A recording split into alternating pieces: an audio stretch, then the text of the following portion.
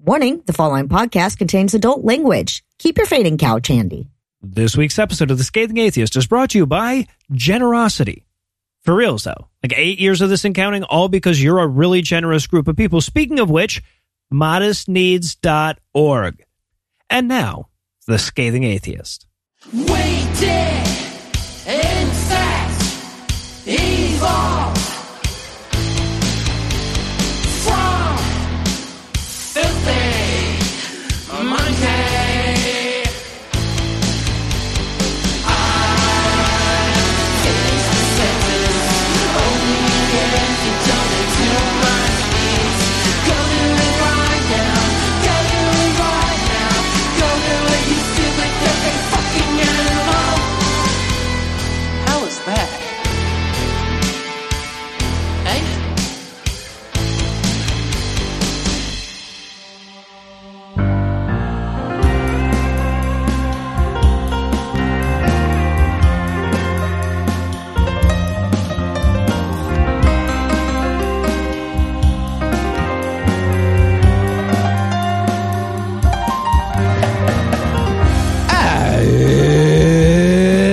It's Thursday. It's November 18th. And it's Push Button Phone Day. What? For our younger listeners, no the fuck it's not.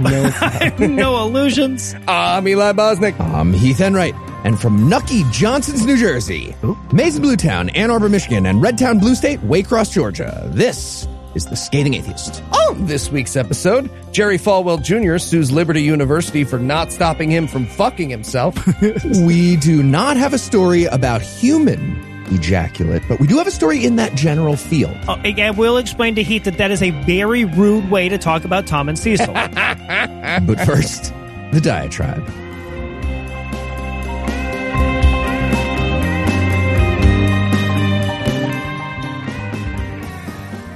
I have a terrible confession to make.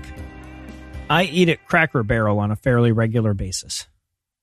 And I know they're an awful company with a terrible track record of discrimination, and it's not like they make up for it by having good food or anything, but my wife is friends with the manager of the one down here, and my father-in-law loves that stuff, so we occasionally eat there. Or rather, we did eat there back when eating in restaurants was a thing. But now, nestled as we are among several of America's least vaccinated counties and surrounded by unmasked assholes, we eat at home. But once in a while, we still eat their food at home. So last week, my wife's dad gets a hankering for some fucking fried gravy or whatever they got. So she hops online, she places an order, and to minimize contact once we're there, she pays in advance with her debit card. So I go to pick it up. Now, technically, the place has curbside pickup, but I've tried it a couple of times and no, the fuck they don't. You can call them and then they'll say that they're going to bring out your food, but they're not going to bring out your food. Eventually, you're going to have to go in there anyway. So I bypass all that shit, slap on a mask, head in through the nausea-scented last-minute gift for an old lady store that precedes every Cracker Barrel, and I go to the only cashier with a mask on to pick up my order. So here's the procedure. Hi, pickup order for Lusions, except I use my real name, and then, yep, here you go, and then it's already paid for, right? And then, yep, and then I take my artery spackle home and I eat it. That's like the platonic ideal of how this should go. And that's pretty much how it does go, except with the insertion of this bitchy little maskless MAGA customer that's hovering over my shoulder the entire fucking time. Clearly, she saw my mask, determined that I was on the bad guy team, and wanted to glare accusingly at me the whole time. And when I get to the it's already paid for bit, she chimes in to tell me how stupid I am. She uses the patented backhanded politeness that the South is so famous for, and she says, I'd be worried giving my credit card number to some computer. Now, if you don't give your credit card number to some computer, it's just a card made of fucking plastic. Like, a credit card is literally just a quick way of inputting a number into a computer. But I let that slide, and just I kind of smile politely under my mask. So she adds, seems like all anybody need is your name, and they can just take your food. And I kind of laugh and shrug, and the cashier just kind of laughs and shrugs, and I turn to leave. Before I could escape, of course, the maskless shitty lady closes her end of the interaction with, have a blessed day now. Be honest with you, I was tempted to just turn around and yell, critical race theory, to scare her, but I remembered I'm in a Cracker Barrel in rural Georgia. That's basically the same as yelling fire in a movie theater. So instead, I just walk out replaying her paranoid interjections in my head. I mean, imagine the scenario she's considering, right? Yes, I've paid for my food in advance, and anybody who has my last name could just walk up, say they were me, and leave. But how the fuck would that person know I ordered food? Did they tap my phone? And even if they read my name off the bag or whatever, how would they know it was already paid for? And as small as the town I live in is, how would they know nobody at the store knows me? And how would they know that the real me wouldn't be right behind them in the fucking line? And look, let's be honest here. If somebody's so desperate to gank my fucking pot roast and side of mash that they have an inside guy at Cracker Barrel, they hang out in the parking lot all fucking evening waiting to speed swipe an order, I feel like they've earned it.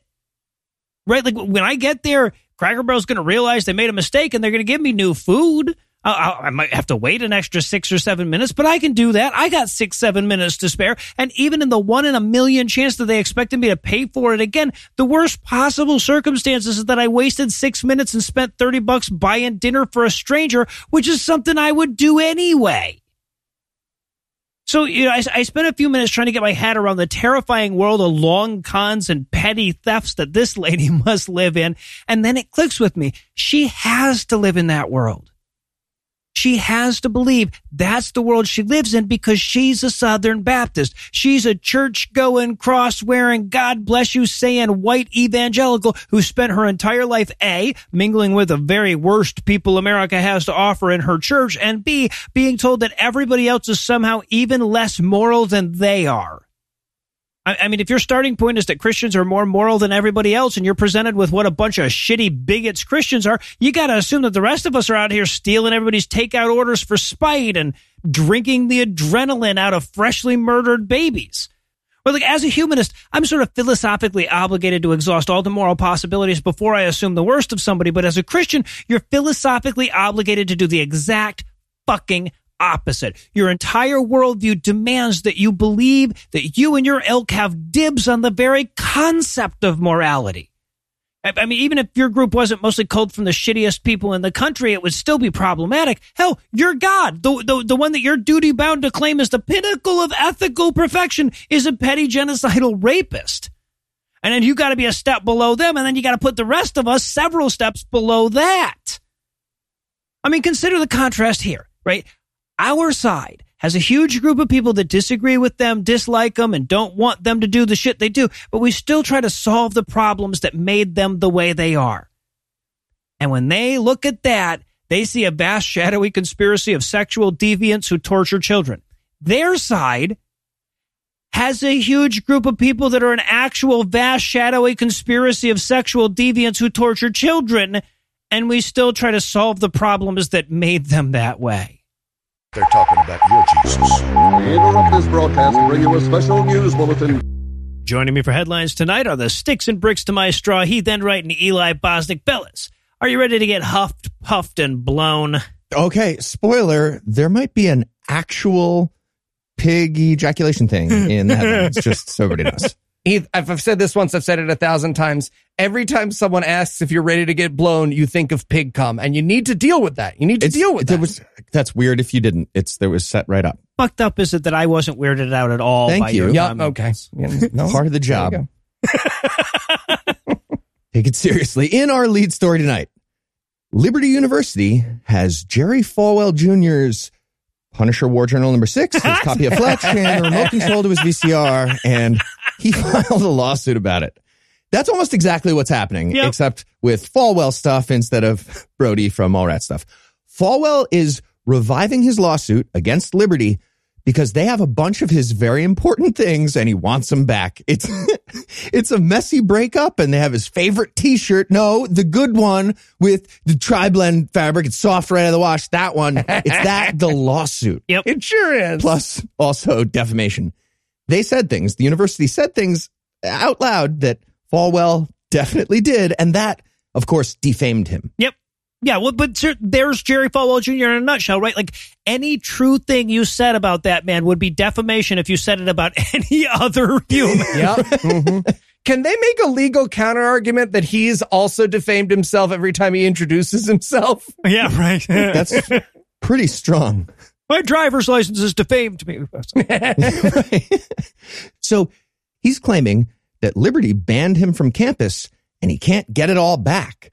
Side note, when Liberty University has to distance itself from you, real bad sign. That's terrifying. So here's what he wants back. First of all, they have his legal files from 19 to 2007. And he started as the university president in 2007, which means he showed up in 2007 with file cabinets full of physical paper. So already weird. And it didn't even relate to his time as the president. I don't understand that part. And he didn't amass any files while he was president, which is also weird. Whatever.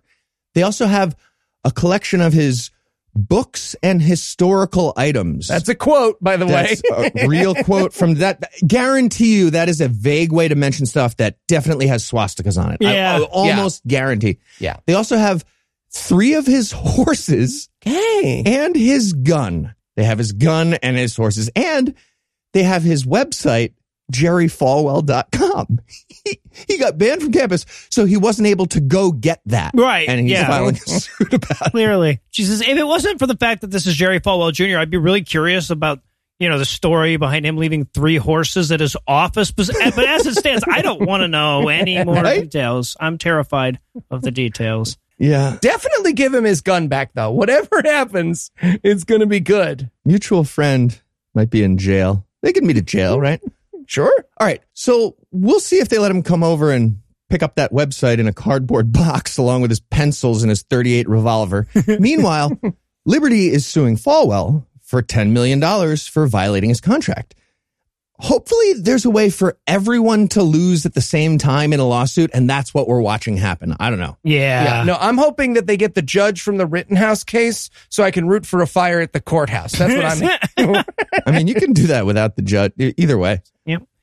And in Flynn-quisition news, the only remaining argument atheists have against the existence of literal hell is the fact that the Reawaken America tour rallies aren't eternal. These are the big lie rallies hosted by new show favorite and man voted most likely to roofie a Disney princess, Clay Clark. Who Heath did not put a picture of in our notes this week. I'm very and he just did it. He just pasted it in. Retracted. Look at him. Look at his face. Look at his face right now. Hold on. I'm making it bigger. Yeah, okay. Now, these are not just Trump did to win rallies. They're second-tier Trump did to win rallies. So the speaker list for the next one, for example, includes Greg Locke, Andrew Wakefield. Get the fuck yes, out of here. Sam Sorbo, Dr. Stella Emanuel. Demon lady. Wow. And of course, their keynote, former national security advisor and current traitor to the United States, Michael Flynn. So... basically, it's disgrace, but with a soundboard and a lighting guy. And they actually managed to make headlines with one of these last week when Michael Flynn declared that there wasn't room in America for all the non-Christian religions. That's so weird. This philosophical arena ain't big enough for the both of us. Solid pick for the keynote, guys. By the way, I have an idea about who could solve this by leaving. I have an idea. Yeah. Or dying of COVID. There's a lot of ways this works itself out. I mean, they are working on it, Heath. Are these rallies not enough for you? Yeah. Just non-vaccination, unmasked rallies. I'd like to speed it up. An Andrew Wakefield rally? That's doing the work, my friend. Oh, we need to organize more rallies. Yeah. Like hugging. Yeah, so this all took place last weekend in San Antonio, where Flynn spelled it out as though he was challenged to say Christian nationalism in as few words as possible without using Christian or nationalism. During the speech, he paraphrased, "Jews will not replace us," thusly, quote, "If we're going to have one nation under God, which we must, we have to have one religion.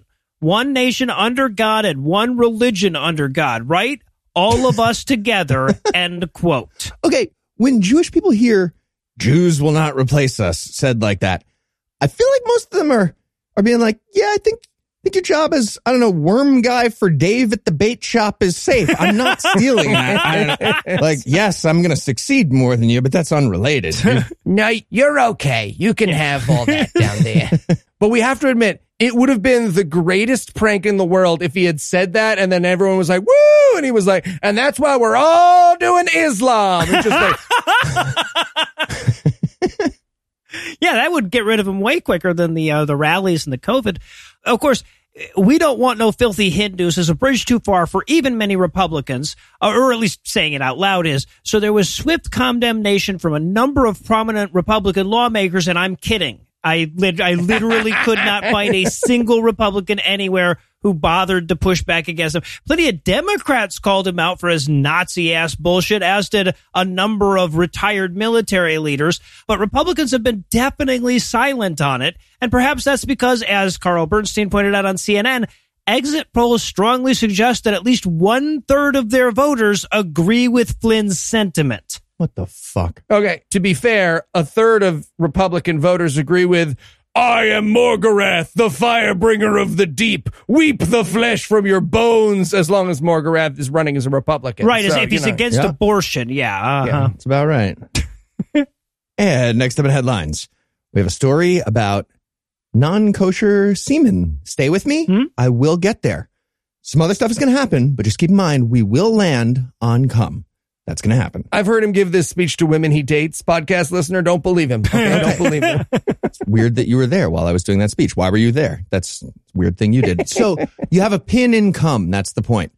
So the story all starts with Bishop Xavier Novell Goma, who resigned from the Catholic Church in August after falling in love with a woman and breaking his vow of celibacy. This was extra problematic for the church because the woman in question, Sylvia Caballol, is divorced. She's a writer of erotic fiction, and that erotic fiction includes the undeniable pleasure of fuck demons. Also, the church is full of prudish bigots. Otherwise, that's just like a fun twist. It's just like a fun story about stuff that happened. What I love so much about this story is that it's nothing. Yeah. Right? We're just sitting here watching the Catholic Church like roll around on the carpet screaming because the floor is lava. It's just like, mi grazie. Well, right, but like to the extent that there is a real story, it's about how fucked up it is that there is still a job in the universe that can fire you for fucking a chick that writes succubus porn. But if they admit that, you got to be an atheist podcaster or something, apparently. Yeah. We have a Christmas bonus for whoever of us can fuck a chick who writes succubus porn. So the story about the satanic erotica got a bit of attention and then it died down. But then we got a beautiful new follow-up. Go ahead and take out that pin. Here we go. But wipe it off before you use it again, please. Sure. Sanitary. Or designate it as your cum pin. It could right? be your cum. Right. Yeah. You could just always use it for that. Don't use the same pin for multiple people's cum. Anyway, yeah. Well, agree to disagree. So Mr. Goma is now working in the cum sector. So apparently he's playing in some kind of tournament in which the winner does the best job creating an escalating series of headlines that embarrass the Catholic Church. And he got his first big score right away with that fuck demon novelist story. And then he scored huge this week when the Daily Mail reported that he's now working for a company called Semen Cardona, a major producer and exporter of pig semen to the world of pig semen consumers, I guess. Yeah. Don't be judgy. At least it's not mango nectar. Hey. So you're probably wondering, what's his job at the pig semen company? Like mostly clerical work? Incorrect. He masturbates the pigs. That is his job.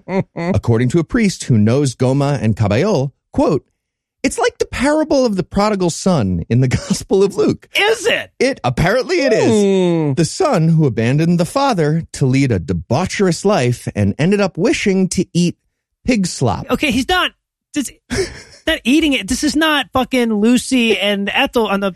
anyway, yeah. That would be much better. It's stretchy. But this is the Gospel of Luke. He continues. But in this case, it's the beast/devil because he masturbates the pigs. Yeah, but I bet you're not going to welcome him back with open arms like in the story, are you, buddy? Maybe open with a wave next time you see you. Did you wipe that pin off? So, hey, fuck assault rifles. This is the guy you need when 30 to 50 feral hogs show up on your fucking property, okay? So the Daily Mail, they reached out to the Catholic Church for a comment about this follow-up story, and the Catholic Church responded, pass, smoke bomb, fuck you. Either way, Mr. Goma is ranked firmly in the top spot in the AP rankings in the fuck with the Catholic Church competition that he's in. And I'm definitely going to check out Sylvia Caballol's catalog. And I think this lovely couple deserves I'm going to say 10 seconds on the clock at least. Ooh. Titles for Ms. Cabello's next pig-based satanic erotica novel. Go. Pet Cemetery. Semen's in there. There you go. Okay. Porkies. Ooh, sure. Wait, no, it's not. That's not satanic. Pitch porkies. There you go. All right. So before you do a pun, everybody Google Snowball, the sexual act called Snowball. Everybody got it? Cool. So I'm going to go with Snowball's Animal Farm. Swine-em, dine-em, 6669-em. Oh, nice. There you go. Satanic in there at the last second. And in no win, no FEMA news tonight, you remember back in 2017 when a few churches in Texas sued FEMA for refusing to buy replacement Bibles after Hurricane Harvey? And you remember back in 2018 when, in gross defiance of the First Amendment, FEMA changed their policy so that federal tax dollars could suddenly be spent buying explicitly religious shit for churches and mosques and shit? Mm-hmm. And you remember how even before that, FEMA was violating the Constitution by giving money to churches for secular stuff because of Congress's pandering bullshit after Hurricane Sandy in 2013? Well, this week we were reminded of what the churches were doing that whole time when the Archdiocese of New Orleans agreed to pay over $1 million to settle allegations that it defrauded the fucking government by knowingly submitting false claims for payment in the wake of Hurricane Katrina. Okay, well, maybe if you replaced our wet Bibles, we would have read that parable of the don't defraud the American taxpayer. That's all you. We had our morality if we had our Bibles. I mean, come on, Noah. It's not like New Orleans needed the money or anything after Katrina. Right, they were yeah. rolling. It was going super great for New Orleans at that time. So, yeah, to be clear, even before laws were proposed and policies were changed and lawsuits were filed, the Federal Emergency Management Agency already gave money to churches.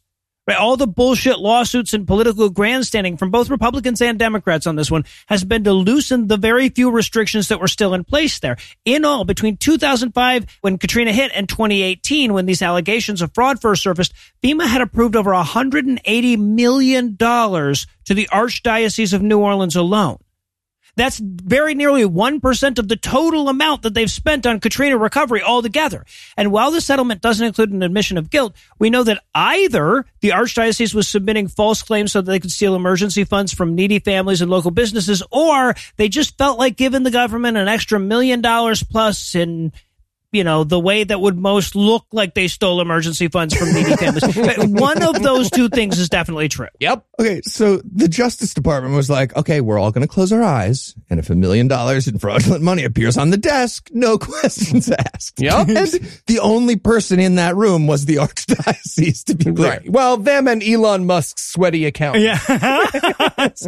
Now, look, we don't know how much the Archdiocese paid, but we can reasonably assume it was less than $2 million, or the DOJ's press release would say that they paid over $2 million.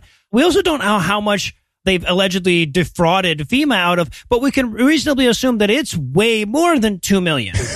Right. Because, well, honestly, we know it because Catholic archdioceses are evil and none of them has ever had to serve a punishment commensurate with their crime, but also because that archdiocese already had to declare bankruptcy a few years back over all the child rape settlements that they've had to pay out. So in the most Catholic thing to ever happen, a bankruptcy court had to weigh the importance of their fraud settlement against all their sex abuse settlements. I guess that's emergency management. Wow. Some guy in that office is just like, does anyone want to trade cases with me? I really hate it. You're new. You're new. You have to do this one now. I'm doing yours. No, don't even hold up the folder. You're working on doing Thanksgiving. mine. I'm not taking your shift. And finally tonight, in the Christ is Right news, it's been said that we're a little hard on the modern prophets of Christianity on this podcast, what with all the talking about the misses and none of the hits. And while, yes, that is largely because of all the almost never that they're correct or not lying, in the spirit of brotherhood, in the spirit of friendship, I'd like to congratulate Prophet Donna Rigney, who predicted this week that a future president will, get this, be even better than Donald Trump. The hell you say? All right, I think I'm going to need Joe Biden to take an IQ test from StableGeniusQuizBlog.com before I make a call on this officially, but maybe. So, no, to be fair, Eli, in terms of prophets, like We don't know whether heaven has dancing mushrooms popping along to Michael Jackson's live show outside of the volcano flume or not. Like, Cat Kerr's prophecies are still TBD officially. That is fair. So Miss Rigby was appearing on Steve Schultz's Elijah List. Steve Schultz. Shocking. Ever more sad-faced Elijah's List. I'm so mad that I know that right away. Yeah. So sad. Yeah.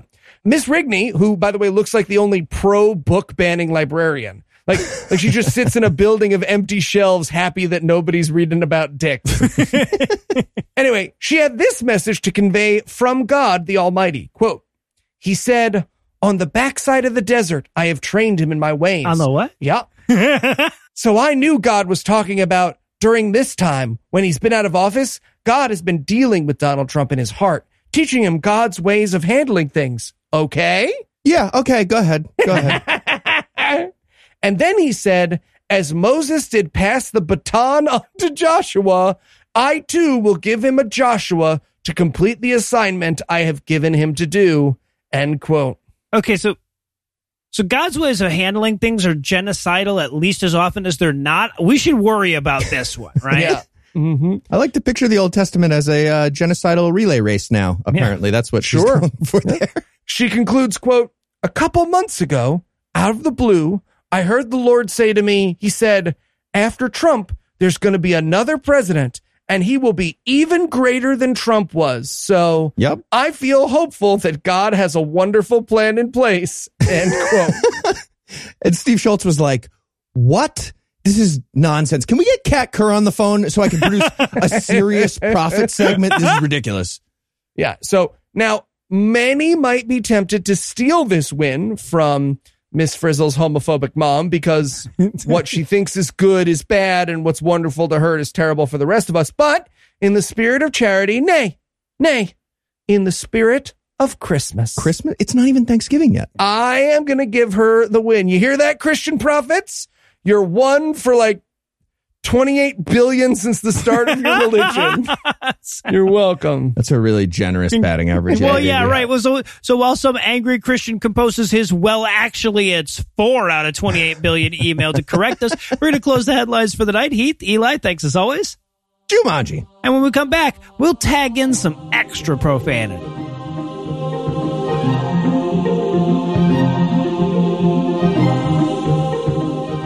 I know this is going to come as a bit of a shock to you, but you're about to hear some of this year's Vulgarity for Charity roasts while it's this year.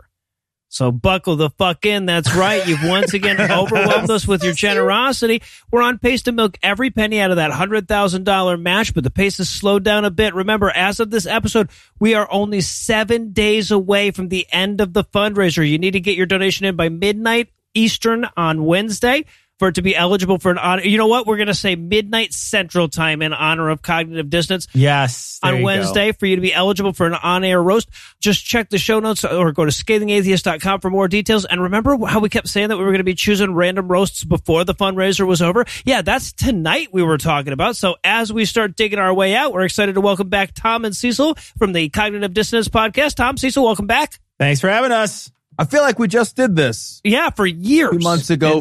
There we go. 2 years. Do it again. Finished it in September. So, yep. Yeah. They had a month off. Yeah. And since I'm feeling charitable and I know how much Eli likes it, I'm also going to welcome back Heath and Eli from earlier in this podcast. Heath, Eli, also welcome back. Thank you, Noah. Great to be back to doing what I do best. Saying mean shit with social permission. There you go. Feeling good. I was sure you were just going to welcome me back only and not. I have to save something for the next one. Yeah. All right. So, Heath, why don't you kick us off with a roast for Jacqueline's boyfriend, Austin? Okay. So Jacqueline's email, it's mostly a bunch of really nice things about Austin, like how he's kind and supportive. And he loves animals and he doesn't express emotions because they're illogical. Great stuff about Austin. We also learned that Austin thinks that's what she said is the height of humor. Oh, no. Yeah. Heath, are you Austin? You have to tell us. It's like being a cop. That's what she said. But we did get a photo, and that's where the email got mean. Austin looks like a lawn gnome at an Iron Maiden concert. He looks like Gimli cosplaying as someone who cosplays as Gimli, but like on a normal day when that person is not cosplaying, just dressed in like black t-shirt. So good. So And mean. Austin, I hope you enjoyed this whole thing because that was your Christmas present from Jacqueline just now. That was it. Oof. The whole thing. She did not get you that black t-shirt from Hot Topic that you wanted with the band on it. It was just this just now. So Merry fucking Christmas. Yeah. Also, Austin, if you don't learn to express your emotions, this roast will be all you have of her in a few years when she leaves you for someone she sees crying at the beginning of Up on an airplane. So just throw that out there, buddy. Up to you. It's a really specific example about Heath's life. That's fine. And Cecil, how about a roast for Tom's coworker, Casey? Tom, by the way, Tom had specifically requested a Tom roast, but you got me instead, buddy. So it's not as mean and not as funny. So here we It go. would be Tom, too meta otherwise. Tom said in his message that Casey has no range of emotion and approaches every single scenario with the same expression. Giggly detachment. You know who else does this, Tom? Psychotic androids from science fiction horror, man. Your ex-coworker is basically a walking Black Mirror episode. I keep when I look at the photo, I keep expecting her head to open up and reveal a malfunctioning futuristic costume for Arnold Schwarzenegger to get past the TSA Mars. Just do me one solid, Tom. Take 2 steps back if she ever says, "Get ready for a surprise." Yeah. Okay. One for you here, Noah. Jessica would like a roast for the Archdiocese of New Orleans. Well, yeah, Jessica couldn't have known we'd been talking about them earlier in this episode. So bad enough you're already a regional rape cabal franchise, but apparently they're charging us for the privilege. Again, we talked about this in the headlines, but they're the guys that just agreed to pay $1 million plus because they were knowingly submitting false FEMA claims after Katrina. Oof. And the only thing that was surprising about this story was that FEMA was over 18 when the Catholic Church fucked it. It's like you've got some kind of fucking universal bad guy checklist you're going through. And when the Archdiocese of Milwaukee unveils its goddamn fucking space laser, you can bet your ass I'll get angry emails from people who think I'm being unfair about it when I bring it up. But that space laser meant so much to Grandma when Papa died. Yep. Shut the fuck up and stop being Catholic. Shut the fuck up. Exactly. You give money to them. And Eli, Fuck you. I got a good one for you here. Nora would like a roast for passive-aggressive so-called progressive Christians. Oh, well, hey there, progressive Christians. Did you finally hitch your wagon to Enlightenment values of the 1800s, paint Jesus on the side and hope we wouldn't notice? Because the hitch looks awful fresh to me, and I can't help but notice that you haven't hitched your wagon to, modern progressive values, just the ones you can't get away with pushing back against anymore. But hey, let's put that and the book that you haven't read aside. How would you say you're doing? Right? Are Christians doing great at progressivism? Are you most, if not all, of the terrorism in the United States, the racism, the anti-vaxxers, the bigots? How's your progress going? Is it going? You doing a good job? Or are you secretly what you've known yourself to be since the first time you thought about the story of Noah's Ark as an adult?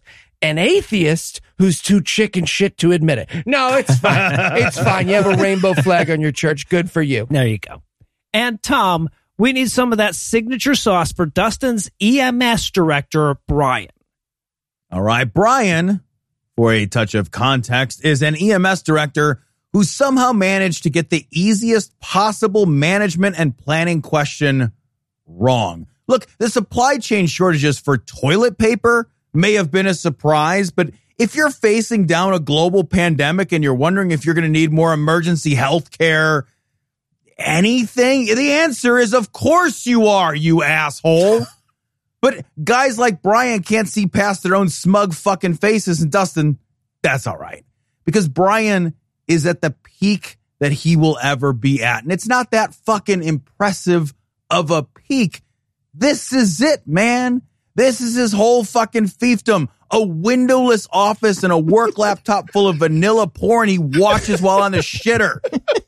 And when you... And not the ice cream, not the awesome type. No. He just means boring porn, I'm pretty sure is what Tom Not was even talking good about. porn. Yeah. And look, man, when you and everyone else you know is out there saving lives and doing good shit, Brian will always be back there on his throne, desperately trying to remember why he bothered to wake up to. Plus, he's very clearly one of those guys who couldn't cut it in the military, so he thought standing that way and having that haircut would fool everybody. Brian, look, you're the Danny DeVito of an ambulance fleet, and you aren't fooling anybody, man. You're not fooling nobody. You're not even the Andy Kaufman. Right. Yeah. Taxi was a show from the 70s. Yeah. Oh, yeah. All right.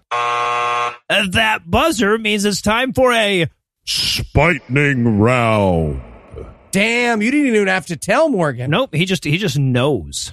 Well, Ian knows. Is that what his Grammy's in, Cecil? Knowing when to do the boomy voice? Is that his Grammy? Okay, all right. This is a thing for you, and I'm not going to indulge it. And also, You then are. That would So, mean that I'd okay, have to you are. compliment Ian, and I want to do that. So Morgan could have 3 Grammys if he wanted. The category is Yeah, he just doesn't want the Grammys. That's the problem. He does it. He's busy with us. to doing other stuff. He's hitched his wagon to a different horse. To our podcast star. A non-Grammy horse. Yeah. Cold is heavy anyway. It's just padding your resume, you know? Really do it. All right, so the category here is Family Feud. We got a bunch of roasties with a family member that needs to go fuck themselves, and in the spirit of the upcoming holiday, I want you to tell us what these roasties should be thankful for. Let's start with Patrick, who wants to send a message to his wife. Yeah, okay. So Eli set this one up. He didn't really read the email. And when I say he didn't read the email. Patrick doesn't want a roast of his wife.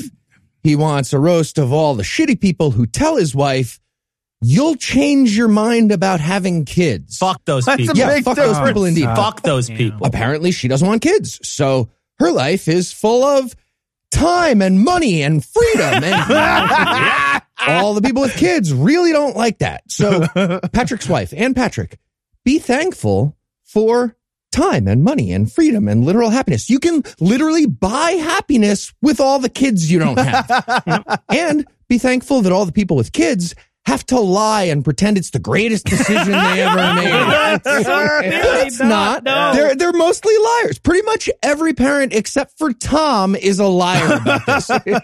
And to all those people with kids who tried to bully Patrick's wife into their pyramid scheme timeshare cult of irresponsible breeding, your kids are shitty. Yes, you.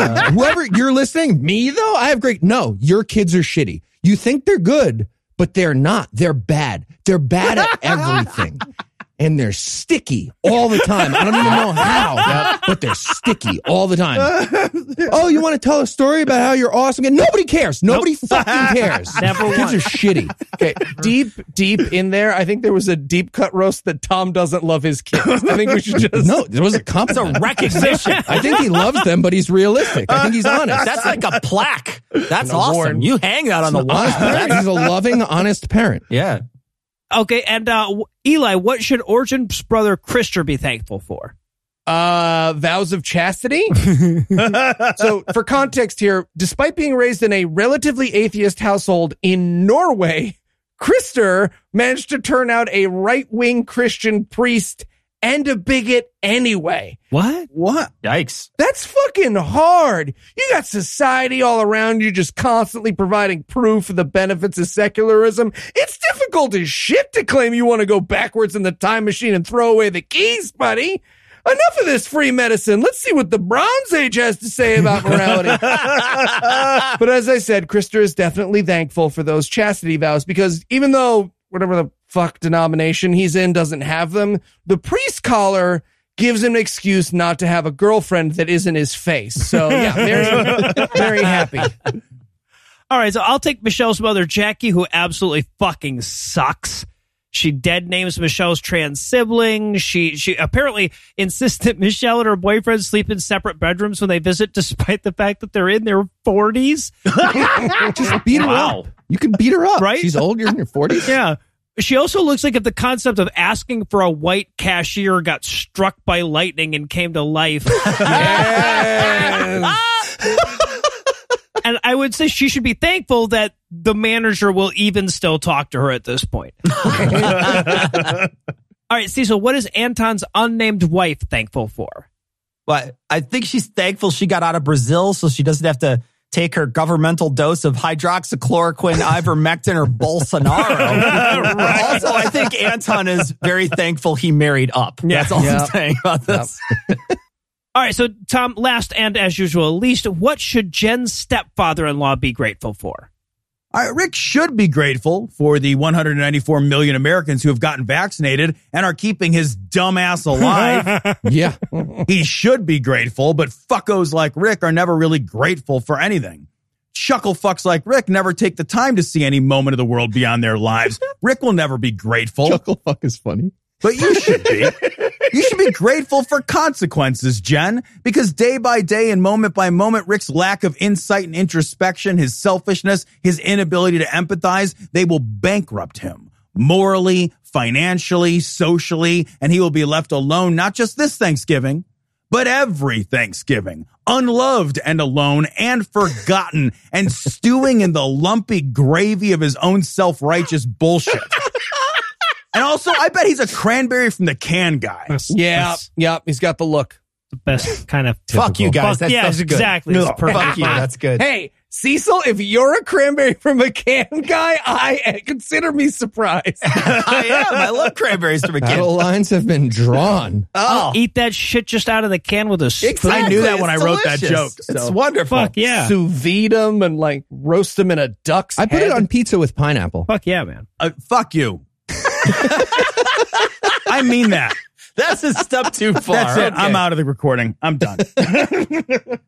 All right, so before we get to our final roast of the evening, I want to give a big shout out to our favorite kind of donor, those who gave us money and didn't ask us to do anything in return. All the good with none of the benefits. Big thanks to Triss, Ann, Kimberly, Jenkins, Drew, James, Amber, and Roy for tossing in what they could. Also, double thanks to Patrick Marr, Justin B., Bill, Daniel, and Grace. Oh, wait. Why the double thanks? Oh, they did the same thing, but they gave us more money than that. Oh, first there you list of go. people. Oh, wow. Well, in that case, triple thanks to David and Will, who chipped in $150 for the cause. Ooh, and for Carol, she gets Quadruple, dude. Way too slow, really? I was getting there. Thank you, Carol. Were Thank you? you, Carol. Were you? They're extra moch. What word did Noah just say? Could do, man. All right, and last but certainly not least, a little category we like to call, Are You Sure? Are you sure? Big thanks to Michael and Joel, who both tossed in $1,000 with no request. Are you sure, though? We would do stuff to your bodies for that kind of money. Are you sure? Yeah, totally. And Nilesh, who tossed in $2,000 with no roast request, just wants us to do a live show in San Antonio. I mean, look, Nilesh, I can't promise you the city, but I can promise you the state. And whenever we do go there, let us know. Got front row seats on us. And how big could Texas possibly be, right? Yeah. Also, just quick thing. Are you sure, though, Nilesh? Because that is real close to killing people money for me. Throw some names out there, bro. Don't show yourself short. Oh, I'll message you after the show, Eli. Yeah. Just, I got a list. I got a list and a checkbook. Yeah. So all right, I had to include this one too. An honorable mention to Daniel, who sent us proof that he donated to the Food Bank of Australia. It's not what we're doing here, but I'm glad to hear that you're doing some good there. Okay, that's as emblematic of our listenership as I can possibly imagine. Good job, though, I guess. Hello, gentlemen. Fuck you guys. I'm doing a food bank. All right, well, to close things off, we have a few full team roasts from some of our highest donors. These folks tossed in the big bucks to guarantee their roast made it on the air, so let's do it right. First up, how about we roast Avery's ex, Devin? I know it seems like Devin's got the world snowed, Avery, that she's fooling them all with a smile while you're home feeling gaslit and alone. But Avery, Devin isn't fooling anyone. She's not for a minute. Devin isn't even a big fish in a small pond, Avery. Devin is so small and unimportant and uninteresting, she has to constantly find new ponds. But the thing is, before too long, Devin will run out of new ponds and people that haven't soured on her drama fetish bullshit. And when that happens, and I assure you that it always happens, there will be no place left for Devin to go, nowhere for her to hide, no new people for her to apply her minimal charms to, because it's not charming and it's not interesting and absolutely none of it is unique or edgy. The truth is that Devin's just another in a long and tedious line of cookie cutter, diet, watered down budget narcissists. I would tell you that these are a dime a dozen, but I would rather keep the fucking dime. Yes. Yes. And Devin, in case you're listening, that misery loves company thing doesn't work both ways, right? No matter what polite society has led you to believe. There's what I'm saying is there's an age where brooding and complex just becomes insufferable asshole, and you passed it. Yeah. Yeah. I mean, look, we want to be careful here because Devin is trans and we don't want the roast to be misconstrued as transphobia. But Devin, how did you manage to transition into the worst kind of woman, a manic pixie dream girl? All the time and effort and bigotry to come out the other side as Zooey Deschanel. Not worth it. Not worth it. I don't like that last part. I like so. Anyway, I will say, Devin looks like Carrot Top got like Carrot Top. Devin looks like Carrot Top. and like before Carrot Top became all attractive with steroids and bee venom. And based on the very extensive email we got, I'd describe Devin's personality type as prop comedian. So there's that. Also sexual style is my guess. And I don't have a roast, Avery, because the tale you tell about being happy, successful, and in a better relationship is going to sting your ex much worse than I ever could. Amen. All right, so let's get the taste of Devin out of our mouths here with a little love roast for Dr. Ash Higgins. Tastes like carrots. From her partner, Walt. All right, so Walt told us all about Dr. Ash Higgins, and she's amazing. At this exact moment, she's very likely installing a bionic lung into a child who was going to die without it. Yeah. And apparently, she's also really fucking good at everything else, too. She rescues dogs. She drives stick. Her eyes are already capable of seeing 3D movies without the glasses somehow. What? Apparently, that's a real thing. And she probably wins at every game. You know when you awkwardly bump into your ex at a party? Your ex is with Dr. Ash and it's a nightmare. That's what's happening. And all of a sudden she's like speaking Portuguese fluently to like Pele somehow. And you're just like, all right. And more generally, she's an extremely intelligent black woman with a nose ring. She's like critical race theory came to life as a person to scare people. If Scarecrow released that gas at the Republican convention, they'd all see Dr. Ash Higgins and they'd die in a stampede of fear. That's amazing. So good. Oh. Okay, so I guess this is the part we're supposed to say, whoa, roast Dr. Ash Higgins. How am I supposed to do that? She's so awesome. Well, fuck you for being awesome. Right? Oh, a nice angle switch. I like that. Do you ever stop to think about how selfish that is? Yeah. Gosh. Do you? I mean, have you ever seen anything resembling a fucking statistic about the rest of us? Most of us can't do one thing competently, and you're over there hogging up the awesome like some kind of trust fund awesomeness collector. I bet you don't even appreciate it. I bet you have no idea what it's like not to be able to afford even one awesome. You know, fuck you. Here's an idea, Doc. Maybe try eating an entire pint of Ben & Jerry's on the toilet while crying like the rest of us. You know?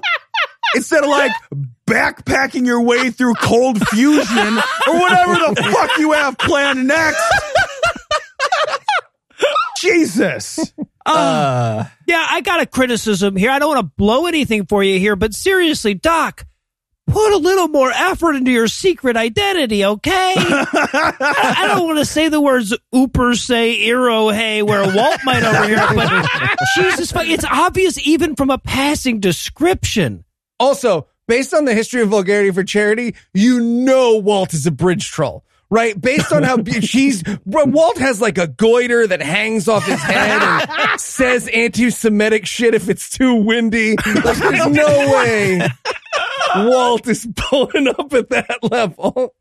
So Walt had himself roasted back in 2019. Little backstory. Well, and again in 2021, apparently, Eli, welcome. Well, here's the thing. Ash loved the roast of Walt, and so Walt figures, oh, she'll just love it if we do her this year. Hey, Walt, little bonus roast for you. You sure, bud? Are you sure, though? Because roasts are like anal. You should be super sure someone who likes to give also likes to receive. And based on Dr. Ash's picture, she looks like a woman who likes to give. What I'm saying is she pegs on the first date. Okay? She pegs on the first date. And she looks like the head of a women's studies department for Wakanda. That's what I'm saying. 100% does. Yep. I just want to jump in here and say, Walt, did you say she rescued 3.5 dogs? That's what it says.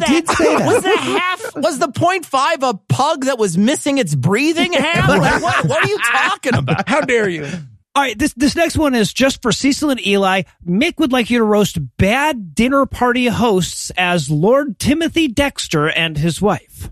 That's not a problem. Hey, Timmy, you want to get in here, bud? Yo, bro, you fucking called me? Okay. Have you guys been in the other room this whole time? You were on episode 56 of Citation Needed, I think? Yeah, we sure have, bro. We was having a fight. A fist fight. Okay. Fist fight. Right. Okay, anyway, Mark would like a roast of rude dinner party guests. Oh, my God. Those people are the fucking worst. Like, first of all, if you're not expecting me and my princess to come 2.5 hours late, you don't fucking know us. I gotta do my fucking tips before I get there. She's got to do her fucking tips. B, if you ain't got pigs in a blanket, you ain't got a dinner party. Yeah. Oh, help myself to some cheese and crackers? What am I, a homo? We ain't no fucking homos. Exactly. And thirdest, I catch you looking at my queen, we're fighting. I catch you ignoring my queen, we're fighting. And by we, he does mean all fucking three of us. That's right. So yeah, Mark, thanks for the money. Though, I think we gotta say it. Tell him, baby. Go ahead and fucking tell him. I'm gonna fucking say it. We don't like modest needs, because they did turn us down for my girl's breast implants. Not once, twice. That's right, twice they turned us down now. All right. Well, thank you very much for coming. If you guys want to head back into the house. Yeah, we're gonna head to a BWW, have a fight in the fucking parking lot. A fist fight. Yep. A fist fight, exactly. Sounds good. All right, and speaking of douchebags, Tom. Okay, don't think I don't see what you're doing. That's not what I was doing, but take it how you want it. Mary would like one of your signature stingers against douchebag managers.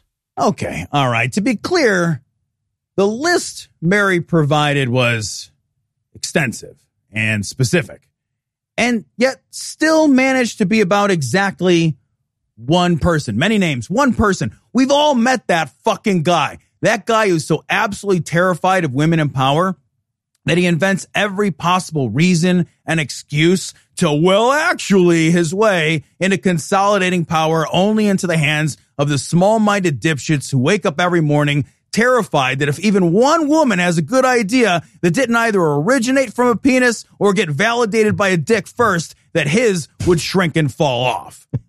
It's dudes like this that think they're in control, but they're not.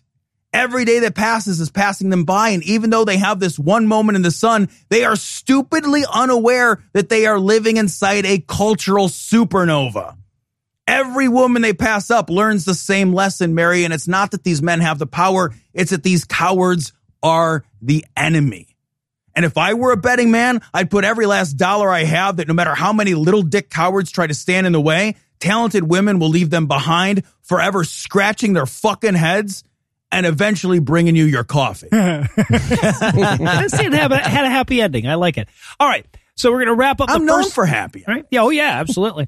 And we're going to wrap up the first session of roast with a roast from Michael for the literal reason we have to do this goddamn fundraiser in the first place, billionaires. Oh my God, you're literal utility monsters. Yes. That's you're that. If you don't know that term, look up Robert Nozick, utility monster. Nozick was a philosopher who argued against egalitarian systems that try to maximize happiness for everyone. And he did that by proposing a utility monster who claims that every dollar they make gives them way more happiness than that same dollar going to a poor person who really needs it. Now, that's obviously a hypothetical person. It's theoretical. That doesn't actually exist. But with lying, they kind of do exist. And they ruin the egalitarian system of capitalism.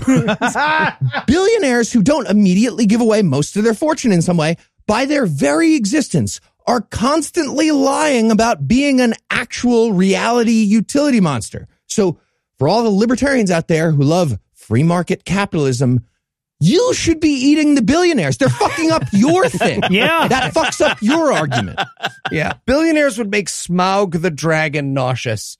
You have more money than you ever could or would spend in a lifetime, including your dumbass ego-driven space trips, and you have it for no reason. Yeah. You're if that riddle about the doubling penny on the chessboard was a guy, but that riddle also destroys the middle class and collapses the fucking supply chain. Right. I hate you, and I can't wait for you to be the first meat I eat in a decade. I'm really numbers. Yeah, imagine being in a group that included Donald Trump, where the fact that your group included Donald Trump wasn't the most shameful thing about it. Right? Like, I'm a fucking thousandaire living in a town full of hundredaires, and I feel like an asshole pretty much all the time. Imagine you guys are a million times worse than me, at least. God, even if you were secretly Batman, you'd still suck, and you aren't secretly Batman. When they make the billionaire ride at Epcot Center and they make a perfect Android replica of you, they're going to have to hire someone to come in and refine it so it passes as human. Listen, let's just listen to Jeff Bezos laugh and tell me he's not a broken funhouse attraction. No, that's true. All right, let's play a little game of what if. Okay, what if you had power? Like enormous, almost impossible to imagine power. And let's imagine that this power was so vast that it created more and more power, so much and so fast that it was impossible to use more power than you gain every day. And then let's imagine that because of this power, there was no whim you could not indulge, no corner of the earth you couldn't visit, no experience or object you couldn't partake in again and again, all without once diminishing any of your power. Now, let's imagine that all around you were an endless sea of faces who had almost no power at all. Many were hungry or sick or desperate. Now imagine that you could sacrifice just some of your power to help ease the suffering and misery of many of those people without yourself becoming even remotely miserable. Now imagine building a rocket shaped like a cheap dong and playing Spaceman instead. Okay? That's billionaires. They would literally rather fuck the air with a giant phallus than help you. Yes. That's true. Yep. And mostly fuck nothing, actually. It's air for like a second, and then it's nothing. Right? It's true. All right, well, I'll tell you what, unfortunately, that's all the time we've got for this tonight, but there are still plenty of roasts yet to come, and there's still time to get yours in. Go to Modest Needs, help somebody in need, don't be like a fucking billionaire, and send us the receipt. Again, all the information is in the show notes and at scathingatheist.com. Tom, Cecil, thanks again for all your help. Thanks for having us. Talk to you guys next week.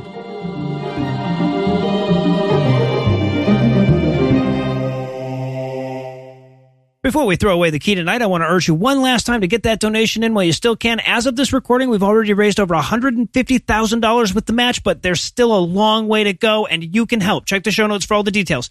Anyway, that's all the blasphemy we've got for you tonight. We'll be back in 10,022 minutes with more. If you can't wait that long, be on the lookout for a brand new episode of our sister show, The Skeptocrat, debuting at 7 a.m. Eastern on Monday, and even newer episode of our sister show, Hot Frank God Awful Movies, debuting at 7 a.m. Eastern on Tuesday, and an even newer episode of our half-sister show, Citation Needed, debuting at noon Eastern on Wednesday. Obviously, I can't call this an episode, but I'd like to thank Heath Enright for being the first, Eli Bosnick for being the last, and Lucinda Illusions for being my everything. Also want to thank Elaine from New Zealand for providing this week's musical Farsworth quote, but most of all, of course, I want to thank this week's sexiest simians, John, Dude, George, Brian, Apollo, Nathan, Christopher, Jesse, Lisa, and Crispy Cream. John, George, and Brian, whose dicks are so big they usually have to buy 2 tickets to shit. Apollo, Nathan, and Christopher, who are so bright they can only see stars in pictures. And Jesse, Lisa, and Chris, who are so sexy they make facial recognition software blush. Together, this clever crowd contributed to our continuous castigations of Christian craziness this week by giving us money.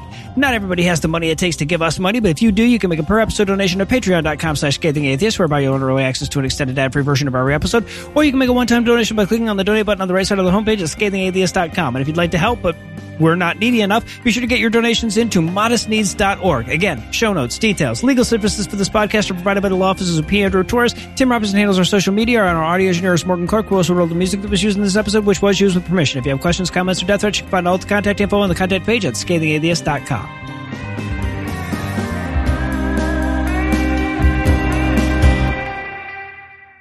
What's your catchphrase? John Bonet Ramsey, exactly. Thank you. The preceding podcast was a production of Puzzle and a Thunderstorm, LLC. Copyright 2021. All rights reserved.